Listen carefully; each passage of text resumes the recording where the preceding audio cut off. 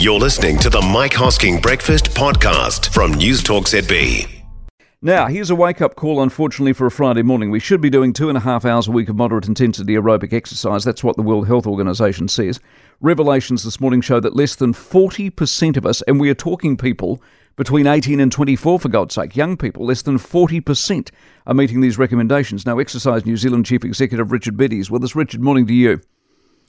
Morena. So that comes 21 minutes a day. If you're not doing it, I mean, would other ages be worse? If a 19-year-old can't do 21 minutes a day, by the time you get to 50 or 60, is it even lower than 40%?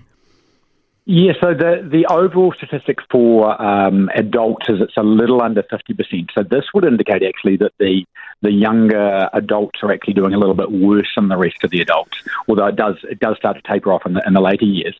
The worst statistic of all, funny enough, is actually in children, where it's less than 10% make the guidelines. But this is the first piece of research that actually did young adults.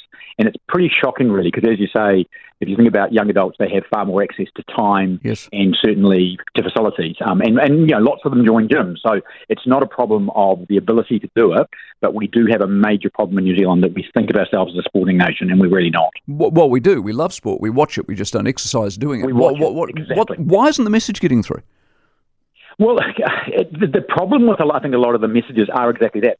They're information, because what happens is if you simply tell people don't smoke, don't drink too much, exercise, get a good night's sleep, eat your veggies and brush your teeth. I mean, they're all good messages, but we know this, taking, the simplest example, getting kids to brush their teeth, behaviour change is hard.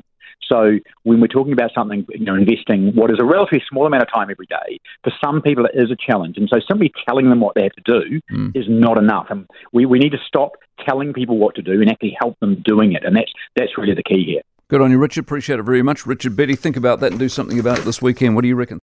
For more from the Mike Hosking Breakfast, listen live to News Talk ZB from 6 a.m. weekdays or follow the podcast on iHeartRadio. 90% of parenting is just thinking about when you can have a break.